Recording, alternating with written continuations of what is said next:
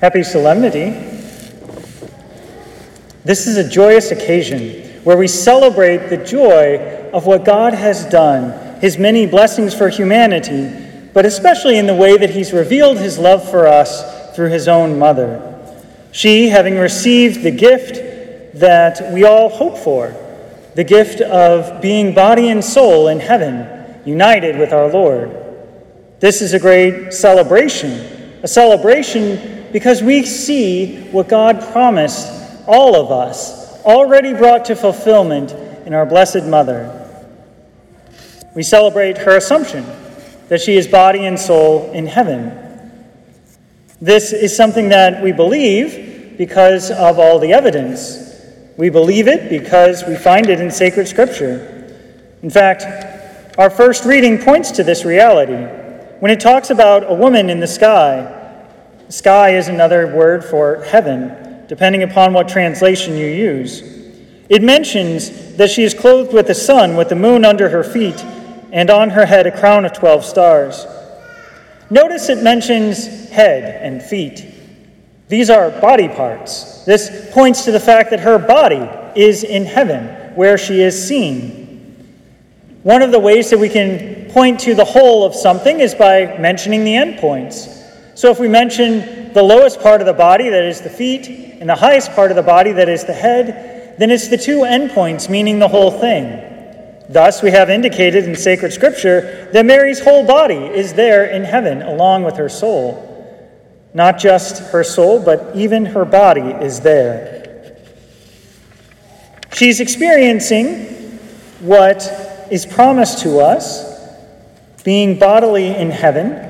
She's manifesting the victory over death, a victory we heard about in our second reading.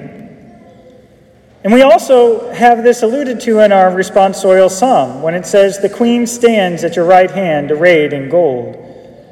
She stands because her body is there in heaven. She's the queen because she is Jesus' mother. And in ancient times, it was often not the wife, but the mother that was the queen.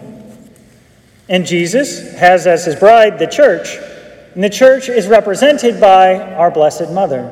And so it makes sense that she would be the queen. And this queen, being perfectly sinless by the grace of God, is completely and fully in heaven. This brings us great hope.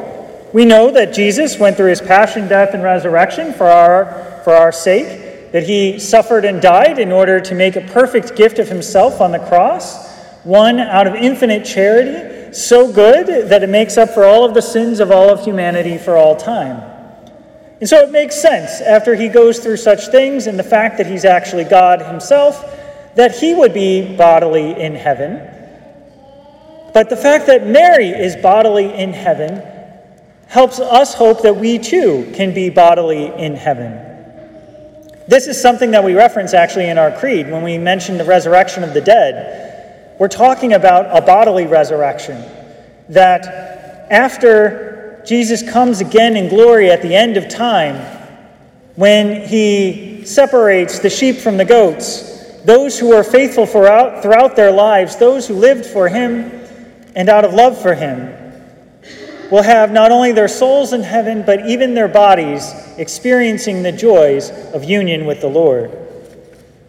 It's not that this is something we earn, but rather this is a gift. This is something we receive. Mary illustrates this actually in our gospel passage. She recognizes that it's really the greatness of the Lord at work in her, that this isn't anything she could have earned or deserved, but it's something that she receives and accepts. She acknowledges that this is God's work, that this is God who has brought these great things to her. It's God who raises her bodily from the dead. It's God who has her body and soul in heaven, this victory over death. And so it is with all of us, too. That we don't have to earn heaven, we don't have to earn God's love.